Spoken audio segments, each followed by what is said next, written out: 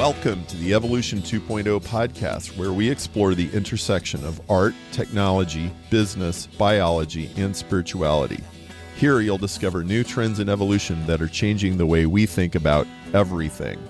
This is your host, Perry Marshall, author of Evolution 2.0, 80/20 Sales and Marketing, and Guides to Ethernet, Google, and Facebook. I'm founder of the Evolution 2.0 Prize, a quest for the missing link between earth science, the information age, and life itself. Let's join the conversation now.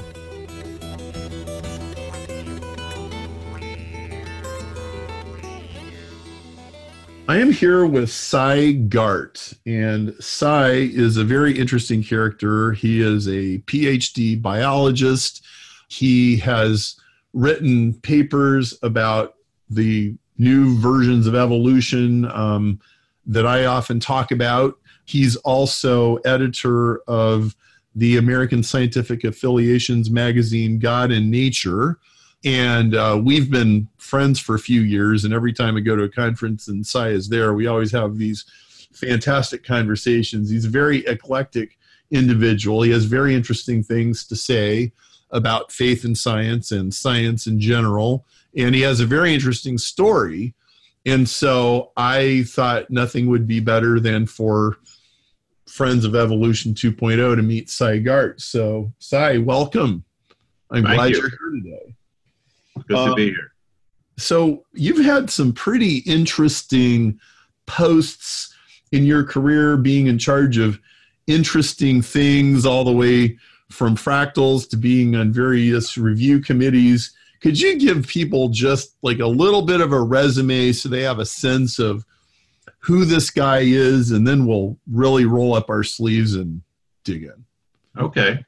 Well, professionally, I followed the academic route. After my PhD, I did a postdoc and then became an assistant professor and slowly climbed up the ladder of academia to professor with tenure. And in that process, I was doing research most of the time, a little teaching, but I was mostly doing research on various aspects of environmental health, toxicology, cancer research that involved molecular biology and cell biology, population genetics. So it was a long career, and I did a lot of research. Interesting you mentioned the fractals, because that was way outside of my actual research field. And what was very funny about it, I loved the paper, I loved the work that I did on it, but it kept getting rejected from journals, and the comments would be something like, why is Gart working on this? This is not his field. Yeah. And, that's fairly common in academia. You can get a paper published that's not very good if you already published 36 papers on the same subject and they know you. Mm-hmm. If you try to do something new, and I think you have some familiarity with this syndrome. A little, perhaps. There's a little bit more resistance, to new things and new ideas. I eventually did get it published in the Journal of Theoretical Biology, and it's actually the first demonstration that DNA has fractal properties. It's been repeated by others since then, but I'm very proud of that paper, even though it was considered way out of the mainstream. So anyway, that was my research career. I went to Europe for about a decade, still doing research, came back at the University of Pittsburgh for a few years, and then I decided I'm tired. I had 25 grants during my career and put out over 200 papers, and I was just getting tired of doing research. So I took a job at the NIH, where I was a division director at the Center for Scientific Review, which is in charge of reviewing most of the grants that come into NIH.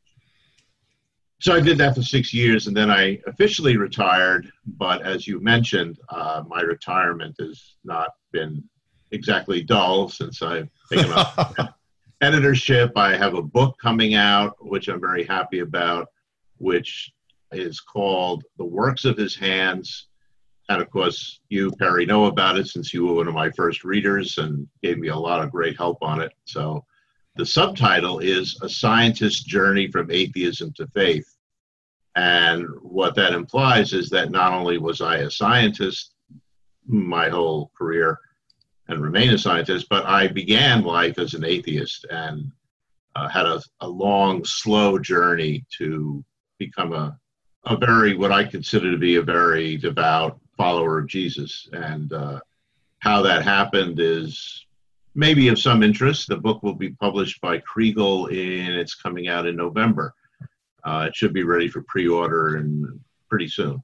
Oh, excellent. Well, so I read this book quite a while ago. It had to have been more than a year ago. Yeah. And I was impressed. And I am very jaded. I have seen lots of books like this, and most of them are lame. And this was actually, the pages crackled with excitement. And I actually think you have a great story. And it's a different sort of a story. It's a very thoughtful and nuanced story. It's not just some guy getting struck by lightning one day. Mm. And I would love for you to just talk about your story. So not everybody listening would know that NIH is the National Institutes of Health in Bethesda, Maryland. And between them and one other agency, basically all of the money for science research comes from pretty much two places, and that's one of them. And so you being in charge of grant reviews, well, that makes you a... What? 1/5 of the grant reviews. There were 5 divisions. I ran one of the divisions. Well, okay, so you're in charge. Still a lot of grants. That's a lot of grants, and that's a lot of power. Like with a flick of a switch, like you can come. You know, in that job, that you were completely changing people's careers and departments and everything when you press send on an email. That's right. Well, why don't you talk about that just a little, and then let's jump over to your story. Well, when I first took the job, I was actually somewhat overwhelmed by that power and having so much influence on how American, or actually worldwide, research in various fields would go.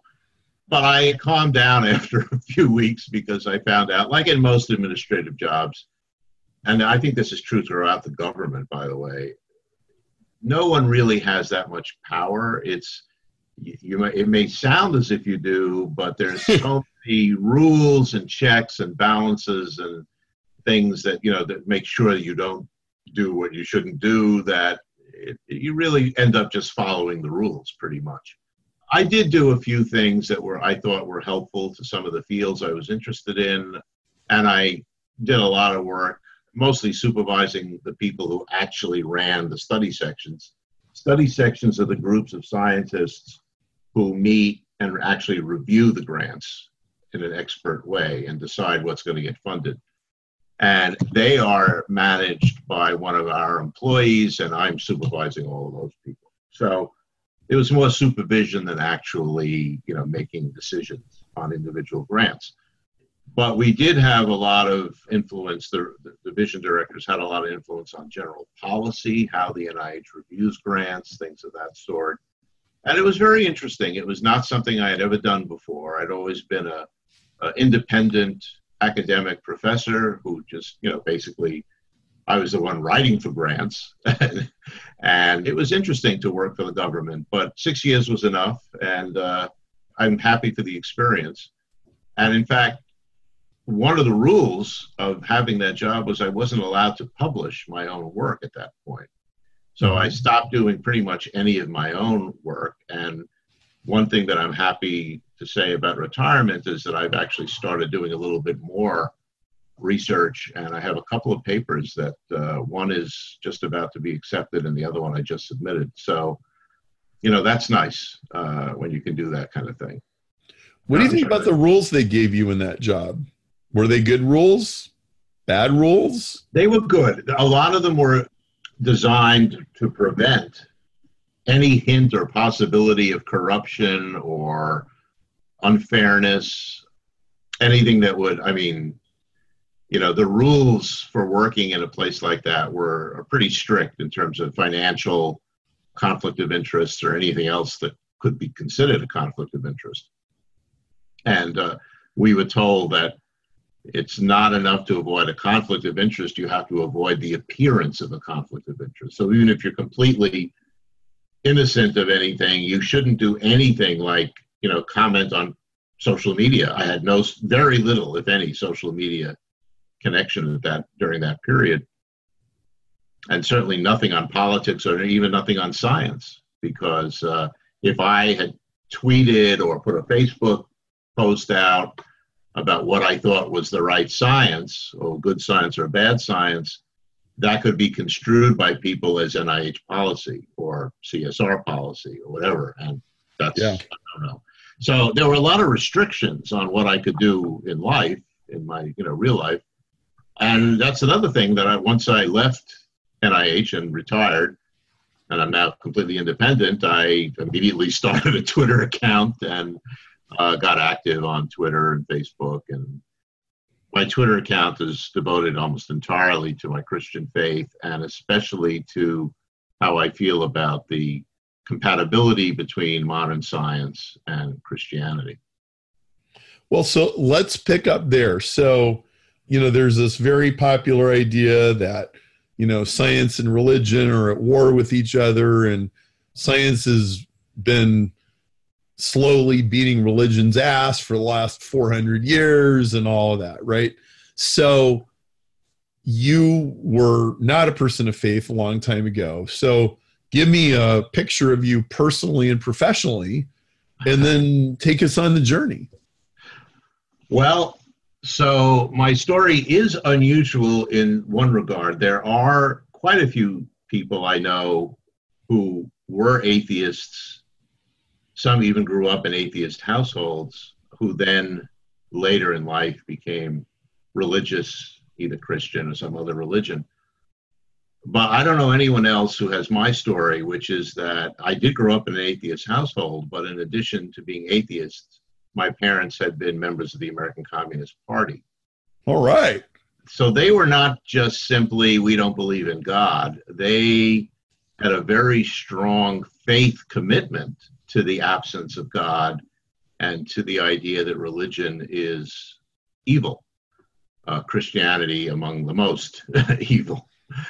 So that's how I grew up, with a sort of obviously a very left-wing view of the world.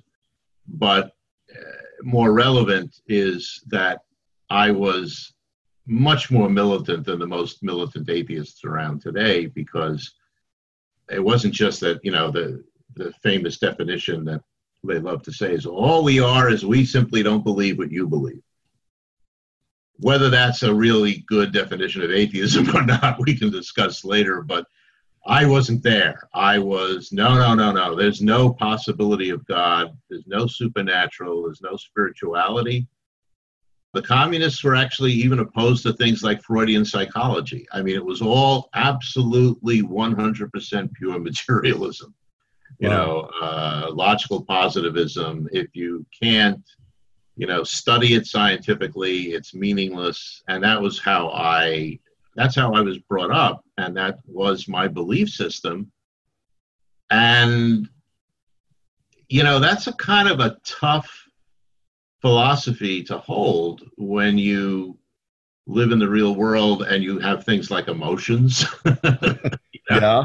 You're listening to music and you feel something. I mean, where does that come from? Yeah. So there were a lot of things that kind of began to weaken my faith in this philosophical materialistic attitude. And eventually, when I went to college and started learning, science, especially parts of modern physics, I was studying chemistry, so I had to learn the Schrodinger equation, which is something related to quantum mechanics. It was weird, because I began seeing that even science itself is not materialistic. You really cannot hold to a faith in pure materialism and understand what quantum mechanics is all about. So I started really questioning the way, we all know many, many Christians who at a certain point in early adulthood begin wondering, or even later, is all this real? And they walk away from church and they suddenly get this revelation that it's all a myth. They don't believe it. That's exactly what happened to me, except it was towards atheism, towards materialism, not towards. It was in reverse. It was in reverse. That's right. I took the reverse path from what we always hear about. I sort of became, I was still an atheist. I still didn't believe in God. I had no reason to. I still thought, the idea of a God or Jesus was sort of made up. But I wasn't that sure about materialism. And the more I studied science, and eventually, I got a PhD in biochemistry and learned amazing things about how biology works, which I remember sitting in a classroom and getting chills up and down my spine when I learned about protein synthesis. I was like, what? That really happens? How does that work? It's incredible. And I looked around and nobody else was, they were taking notes, but nobody else was like me. I was like, whoa, that's amazing. And when I started teaching the stuff, I had the same attitude. And I had students tell me that I reminded them of their pastor, when I started talking about some of these biological mechanisms. I kind of got a spark of some kind of passion when I'm talking about it, which still happens today, actually. Yeah, yes, it does. And I didn't know what was behind all of that. I just said, well, that's amazing, but it never dawned on me to think, okay, so where did it come from? If it's that amazing, what's the source? Maybe I did think of it a little, but I never went very far with it. So I stayed. Eventually, though, I became a research scientist, and I got to the point where I decided that, okay, I'm definitely missing something in my upbringing. I'm missing this sense of spirituality, of understanding of, the larger picture of things. And I decided that could be filled, that gap could be filled by science. And I became very devoted to my research, and I was one of those science fanatics who just thought everything was wonderful with science. But I kept my sort of, at this time, atheist agnostic viewpoint. I didn't really care much about religion. It wasn't on my mind. But then, as happens, I think, with almost everyone, it was a series of personal experiences, not philosophical or, ideology things, that brought me eventually to become a Christian in a slow way. And that included things like going to church. I'd never been to a church in my life. And first time I walked into a church, and this was with a friend, she brought me to this Catholic church, and I was terrified. I'd literally never been in any church. Wow. And how old were you at this point? Oh, I'm in my 40s. Oh, wow. Wow. Okay. And I walked into this Catholic church with I think I was trembling. I mean, I expected to be, pointed out and cast into the street and, have whatever, whatever the horrible things that were done in the Crusades, which I knew all about. And I sat there and I was stunned because, first of all, the priest gave a sermon that was all about love. There was no condemnation. He didn't look down at me and shake his finger and say, you're going to hell, nothing like that. And people were friendly, and, they shook my hand, wished me the peace of Christ. What is this? Have I been lied to? Yes. So that kind of made me think, well, gee, maybe there's something, so I decided to read the Gospels. And I think I had glanced through them before, probably in college, but I didn't remember them at all. And when I read the full New Testament, because I went through the whole thing, it was so exciting. I wanted to see what happens next. And my first thought, I was not a believer, but my first thought was, this has got to be true. I mean, who could and would make this up? It did not have the ring of fiction to me. It had the ring of truth, especially the book of Acts, which to me, you read the book of Acts, it's a fairly dry, clearly historical account of what happened and what happened next, and who said what and who went where. And in exquisite detail. In exquisite detail. And I'm thinking, okay, maybe this is not all complete BS. Maybe there's actually a kernel of something that really, maybe Jesus Christ was a real person. I didn't think he was resurrected. Would be impossible, I thought. But, maybe it's a real guy, and who knows what happened. But this is interesting stuff. And Cy, what was it Like, what was it that had to be true? Like, what grabbed you? The first thing that grabbed me was that Jesus Christ was a real person. He was around, and he probably said the things that are reported that he said. He might have done some things that looked like miracles to the people there. He might have healed some people. People get healed. I was trying to make sense of it in a purely scientific, rational, non-miraculous way. Mm-hmm. And, you know, you can do that. And I know there are plenty of people who do that. I mean, there was this, I don't know if you ever saw, what's it called, Jesus Christ Superstar. It was a musical, I think. Oh, right. Sure. And, you know, I went to see it. I was already a Christian when I went to see it. And at the end of this musical, Jesus is carried off.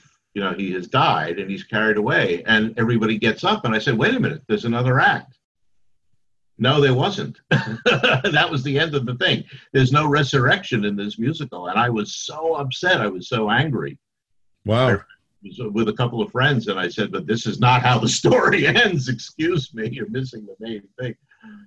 So there are many people who will go that far as I went and stay there. I was very lucky in that the Holy Spirit had mercy on me. And I don't know if I would have been able to find the truth of Christ on my own, but I had several dreams, two in particular, which featured the person of Jesus Christ. You know that because you've read the draft of the book. They're in the book. And those dreams really got me wondering whether it was more than what I thought. Maybe this is really something to think about. And I started going to church more. I started, you know, thinking, you know, maybe I could be a believer, but it was really hard. I couldn't do it. I would go to church. I would listen to sermons. I would feel the sense of spirituality from the music. But do you believe in God? I'd have to say, I don't think so. You know, I can't get there. It was just too much for me to make that leap, that final leap, based on where I was coming from. And then it all changed. Actually, it was a little bit of a stroke of lightning, but not completely. And that it happened, again, this is in great detail explained in the book. I was driving between New York and Pittsburgh, and which I did fairly frequently. And I was on the Pennsylvania Turnpike, and I turned on the radio, and I heard a preacher. There are a lot of them there.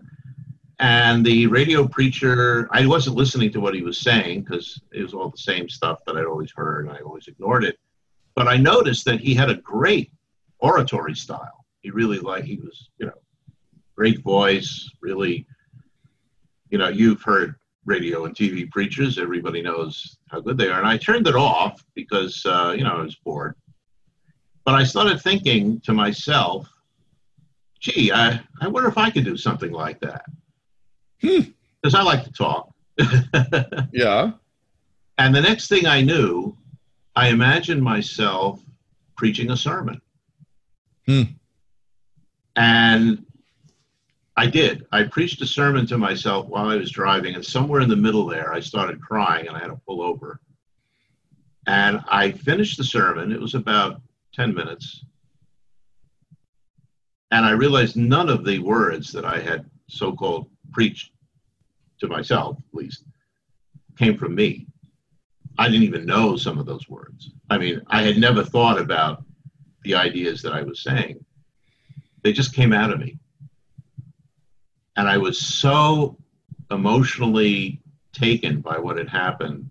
I just sat there for about an hour trying to get myself back together so I could keep driving. And after that, I realized that's it. The Holy Spirit has come to me, and I'm a Christian. Wow. And after that, I've never gone back. I mean, there was no hesitation. There was no doubt. There was no thinking, are you sure? That was over. Fortunately, I had the presence of mind when I got home to type up what I had said in my head. And that sermon is in the book. And it was powerful awakening for me. And that was, about 12 years ago. Okay. And I still had a ways to go. I wasn't a part of a church. Nobody knew I was a Christian for many years. I didn't come out as a Christian for a while. And eventually I did join a church. I'm now a member of United Methodist Church. And in fact, I'm the lay leader of my church and pretty active in it. And, that was another step. Joining a church is another step in the faith because, as it says throughout the gospel, being part of the church is an important part of following Christ. So that's the story in a nutshell. As I said, the details are will soon be public. Mm-hmm. I've written a little bit about it on my blog, but not the whole thing. And after that, as I said, I began devoting myself to what you were mentioning earlier, this whole issue of science and faith, and are they compatible? Yeah. Are they in conflict? Like many people that we know, the people at BioLogos and ASA and many others, and you yourself have done a tremendous service with your Evolution 2.0 in explaining to people who have questions, how can I believe in Scripture and evolution and science? And that same motivation that you had is the same motivation that moves me. And that's one of the reasons we like to talk to each other. Of course. So that's what I've been doing ever since then. The book is part of it, and I'm pretty active on Twitter. I have a pretty good following, and keep trying to push this message. No, it's not one or the other. It's both. You can have both. And we don't know all the answers yet. And I think this is an important message of your book as well. We don't really yet know exactly how evolution works. But what I keep thinking is that just as in cosmology, everybody knew that the universe is steady state and never had a beginning. And then all of a sudden, it does have a beginning. Yes. And that sounds a lot like Genesis. Okay. I think the same thing is going to happen in biology. Right now, there are people who say, well, no, evolution goes against Scripture. It's, antagonistic to Genesis, many other parts of Scripture. So it can't, you have to choose one or the other. You can't have both.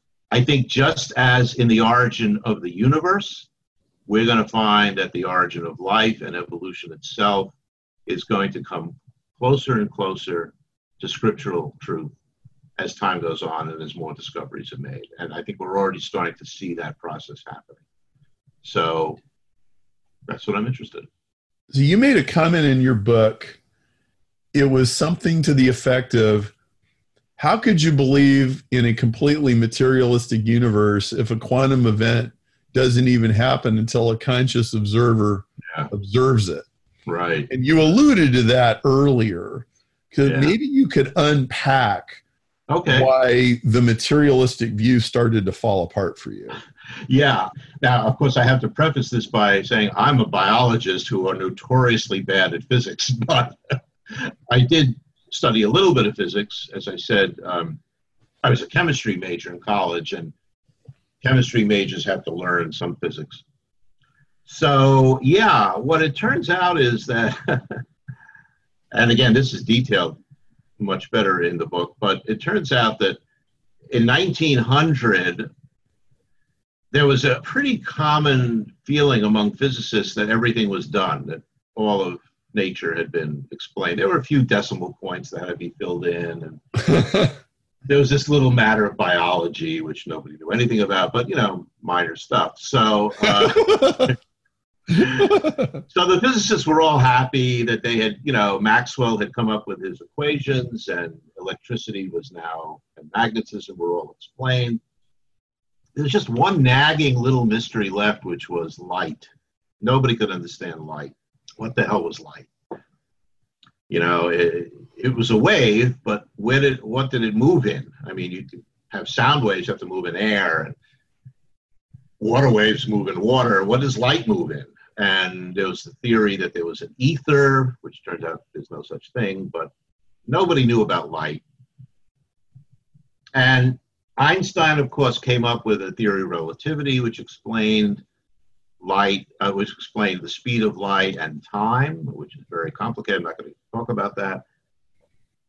But there were other people, Max Planck and Niels Bohr, around the beginning of the 20th century, who were looking at how light moves. And it turns out it's not a continuous thing like sound or anything that's continuous, which is most of nature. They found that not only light, but actually even energy in the atom occurs in little packets, discrete packets, which they call quanta. And I learned this in chemistry. When you have an electron that goes from one energy state to another energy state, it does something very strange. It does not move along a path. Okay, so if I wanted to go from where I am now to my car, which is outside, I have to pass all the locations that are between where I am now and where my car is. Well, electrons don't do that. They jump from where they are immediately to where they want to go in energy level. So I just learned this as a thing to memorize in chemistry, and then at some point it dawned on me, wait a minute, what? Say that again. It doesn't go between, how does that work? We don't know how that works, but that's the basics of quantum mechanics, of quantum theory. And that's pretty weird, but it actually gets even weirder because we also find out that light is not just a wave, it's also a particle because of these little quanta things. They're particles. And it's neither a wave or a particle. And it gives the appearance of being both and neither. And when you try to figure out what is going on with these electrons, photons, which are the particles of light, it turns out that you really can't tell what they're going to do. What they're going to do is, or what they're doing, is actually a probability distribution. So it's not that the photon is there and we can point to it. It has a probability of being there. It might not be there. And the only time that we can tell whether a particle is actually at a particular place is if we observe it. Now, what does that mean? It's not only that we can tell, it's the only time the electron is actually there is if we observe it. So it's one thing to say, well, I cannot tell that my computer is here unless I see it. Well, okay, fine. But let's say I'm in a different room and I want to know whether the computer is on this desk or somewhere else. It doesn't exist on the desk until somehow or other it's measured. Okay, and that's what happens with electrons and photons.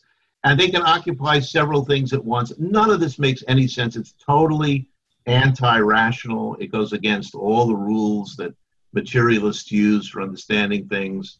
This idea that you can go from one thing to another without going anywhere in between the two states. The idea that nothing has an actual existence until it's observed. And it's not just because you see it. It's not just because the equipment has an effect on it. It's been proven experimentally that it actually does not exist in any state until an observation is made. So you need an observer. And that's really weird because why, how does that work? So I'm not explaining it very well now, but it's better in the book if people want to read it. And there are many other places to find it. You can look online, observer effect. It's very well known. I think you've written about it as well on your blog to some extent. A little. Yeah. So this is something that destroys materialism because the idea that the universe is a wound up watch and then it just runs, it's a mechanical device and all the laws, tell us how things are going to be. We can predict everything. No. One of the bedrocks of modern physics, quantum physics, is Heisenberg's uncertainty principle, which states, and this is absolutely proven and there's no doubt about it, that you cannot possibly know the position and the momentum of an electron at the same time. It's unknowable. And it doesn't really need more research. We will never someday figure it out. This is true forever and ever. It's a bedrock of nature. Yeah, that shook my materialism pretty bad. Well, what you're describing is the definitive case for holistic relationships in the universe, right? Because if this electron isn't actually there unless I'm there to observe it, then that inherently means that there is a relationship at a distance, which requires this certain amount of completion before something happens, and that it's not just built up of like building blocks of smaller and smaller and smaller and smaller things until we get to the smallest thing. There are inherent interactions between events and observers, which actually turns the whole materialistic notion completely upside down and inside out. Exactly. So why do you think, Cy, like everybody should have figured this out? You would think that. Very famous physicists, not all of them theists, have written and said that consciousness is required for reality.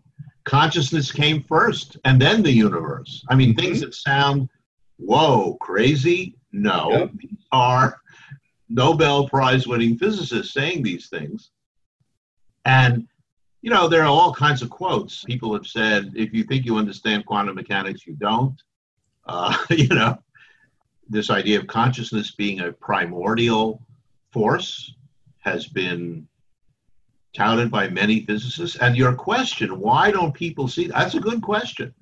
I mean, when I tweet something about on this subject or anything about science and faith and spirituality, I always get responses from atheists that are generally not scientists, but they're atheists who say, well, you've given up on rationality and reason and logic. Yeah, because rationality, reason, and logic are not scientific. Well, you need to explain that for a second. I will. I know what you mean, but I don't think everybody else does. Let's start with logic. Logic is a brilliant, beautiful system that was developed originally by the Greeks and worked on over the centuries. And it's a great way to look at internal consistency of statements. So if I say all people have heads, and then I say a cat has a head, therefore it's a person, that's logically invalid. And there are rules that will tell you why that's logically invalid. So it's a useful system for that kind of thing. The Greeks thought that since the real world, what they consider the real world was the world of ideas, of essential concepts, they thought that logic was the way to understand all of nature.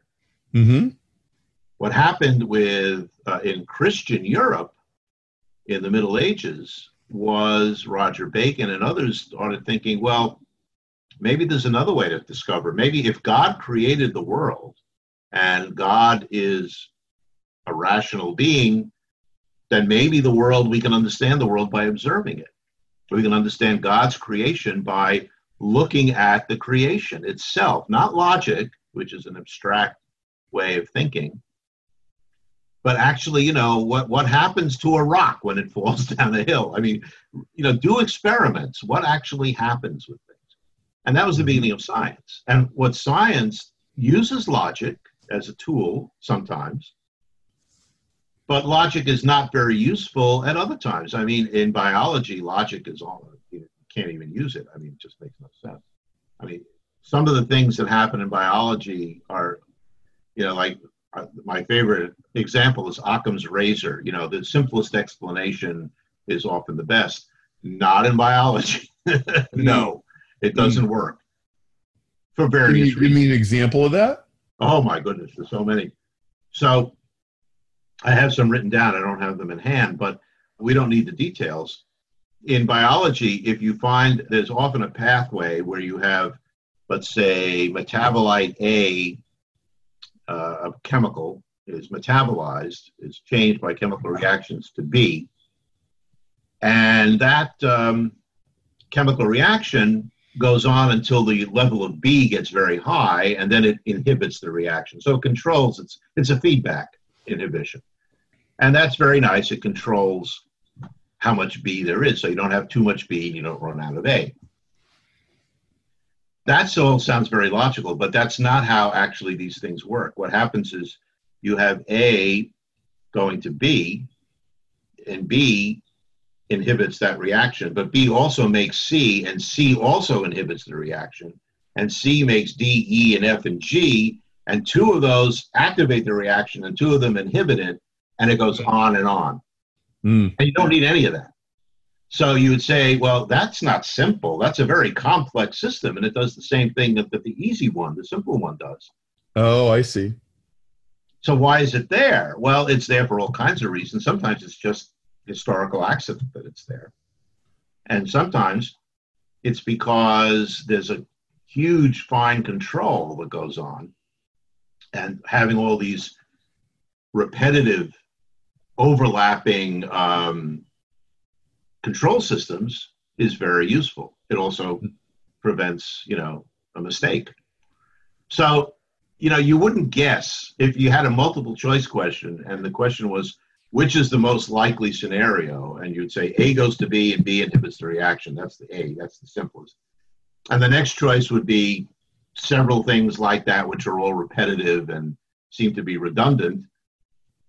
Well, those are the right ones. So logic is okay. Everybody uses it, but it's not science. To know what's really going on in the world, you have to actually study the world. Quantum mechanics would never have been discovered by logic or by reason or rationality, because it's not reasonable and it's not rational. At least not from the frame of mind that everybody was in, right? Exactly. It's rational from a completely outside perspective that nobody could have imagined.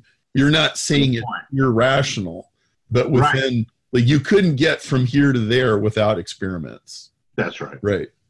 And your point is very good, because what we call rational, we should call human rational.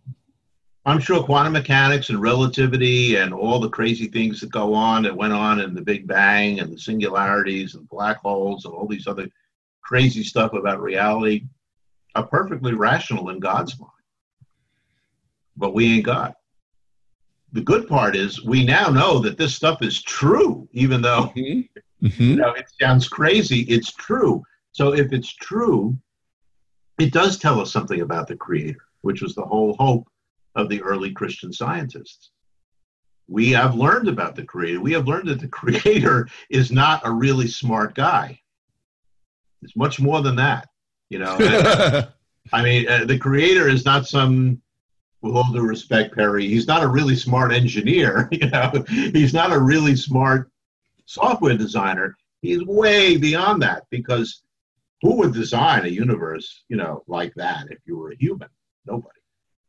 Well, you can see that in lots of different scientific endeavors. So, for example, when the human genome first got published, there was this flurry of, hey, what's all these repetitive sequences we're pretty sure that's just the junk DNA. And then, 10 years later, that turned out to be ludicrously wrong, like outrageously hubristic for people to jump to that conclusion. And so what you're saying is that a person with a little bit of knowledge of Occam's razor and a little bit of knowledge of elementary logic can completely jackknife themselves when they're dealing with real, actual scientific problems. Yeah. Look, your example is great. That's absolutely true. But even on a simpler level, before the human genome was sequenced, we had already sequenced several other genomes, like, some simple animals. And one of the big questions was, how many genes are there? And a lot of these animals had like 20,000 genes. And so it was generally assumed that humans would have about 100,000 genes. That's what we thought we'd need. Lo and behold, the genome is sequenced. Guess how many genes there are in the human genome? It is about 20,000, isn't it? 20,000, yeah, same.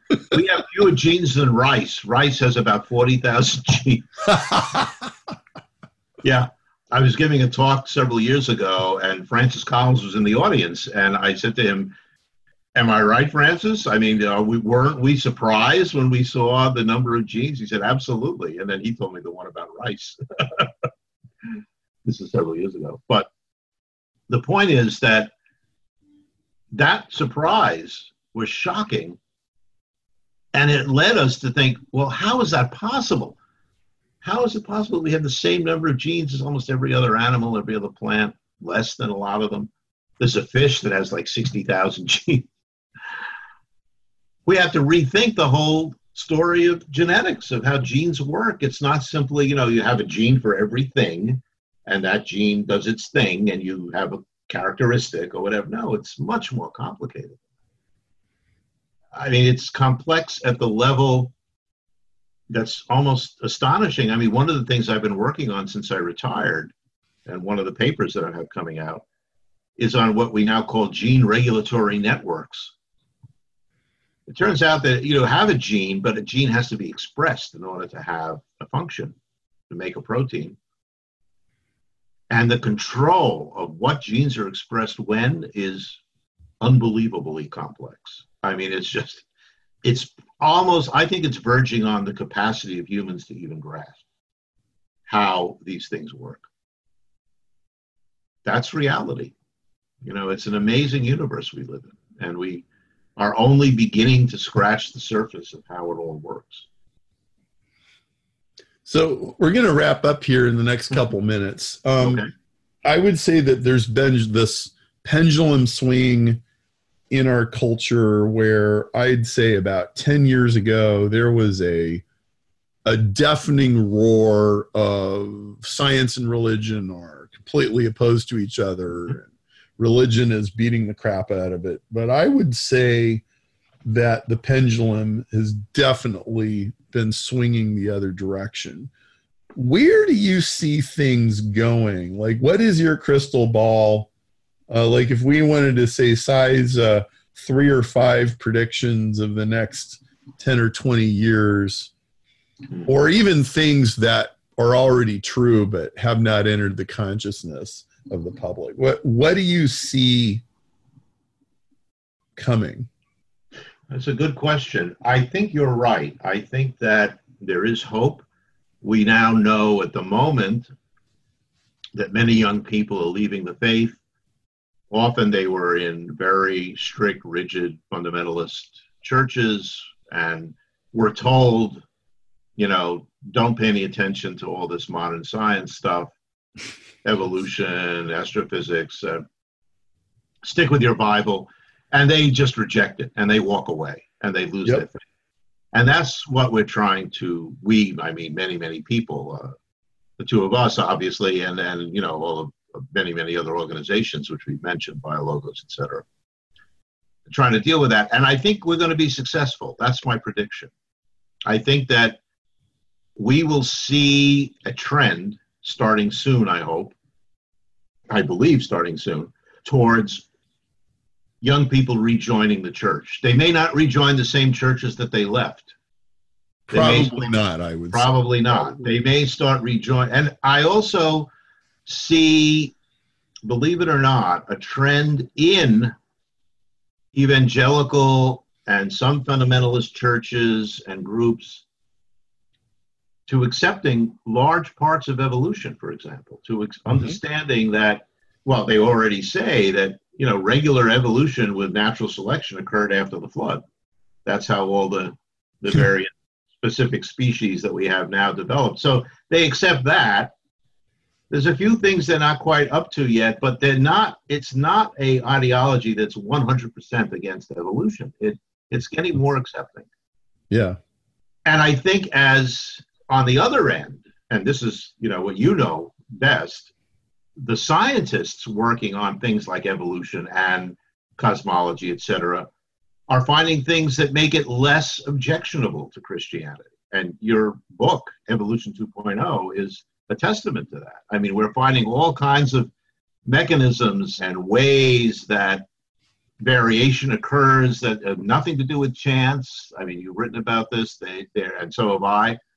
One of the articles I wrote recently was about teleology in evolution, and that there is purpose that can be demonstrated in life and in evolution. So there's a lot of science and there's a lot of faith that's kind of, I think, struggling to get together. And when they get to a certain distance and they're not that far apart, there's going to be an explosion. When you put two magnets together, yeah, like it gets the attraction. And there is an attraction because, I took one of my business friends to the ASA conference a couple of years ago. Mm-hmm. And he just thought it'd be interesting. And I was having a meeting down the street. And so he changed his plane tickets and he came. And he was just completely blown away. Mm-hmm. He had no idea how much stuff could be incorporated into a faith worldview because of what he had been taught. Exactly. And so he just went out with I think he had pieces of his brain sort of hanging out. So that was really cool. Well, so your book is called The Works of His Hands, A Scientist's Journey from Atheist to Faith. Is that correct? Correct. And it's either now or very shortly to be on pre-order on Amazon. And I'll just say, I thought it was an electric read. It was really interesting and very thoughtful and did not fit a lot of common stereotypes or oversimplifications. I really enjoyed it. And I said, Cy, I grabbed him by the lapel. Cy, you have to get this out there. You have to get a good publisher. So it was really cool to read your book. So thank you. Appreciate it. The publisher is Kregel, Kregel. They're in Grand Rapids, Michigan, and they've been doing a great job on it. I think starting in the summer, there'll start being some more publicity. I should mention my blog, which is called The Book of Works. Oh, yes. And I also I'm starting a page for the book. That's just called The Works of His Hands. But if you go to the Book of Works, you'll see a page about the book. So, yeah, and as I said, I think the pre-order thing will start soon. It's still several months before release. But, I'm hoping it can help people who are standing on the fence, not sure what to do, trying to understand what is all this culture war about. And the basic message of the book is peace. There's no war. Just accept the peace. The peace. What a great note to end on. Yes, indeed. Thank you. All right. Take care. All right, Cy. Great interview. Appreciate it. Take care. All right. Bye. Until next time, this is the Evolution 2.0 podcast, bridging science, technology, business, and the big questions. To ensure you never miss an episode, subscribe on iTunes or on your preferred player. If you like the show, rate us on iTunes. Join our email list and social media at cosmicfingerprints.com.